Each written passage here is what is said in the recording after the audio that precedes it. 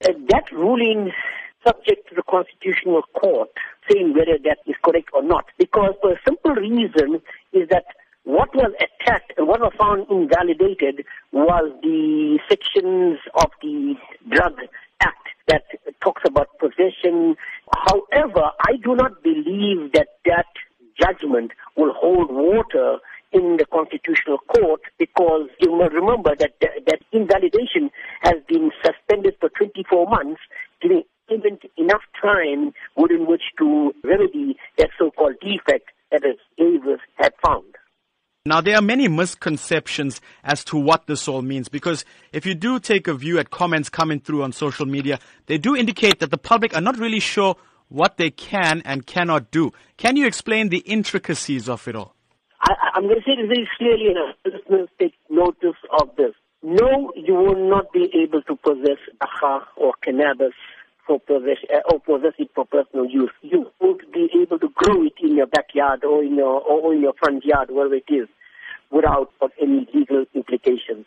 Until, I repeat, until the map is finalized, people got to be very cautionary in order not to do something very silly and find themselves in a letter of law. What the judgment has actually done is to allow people who use cannabis for not recreational purposes, but for rather medicinal and for religious purposes. That is the narrow band within which that judgment is viewed.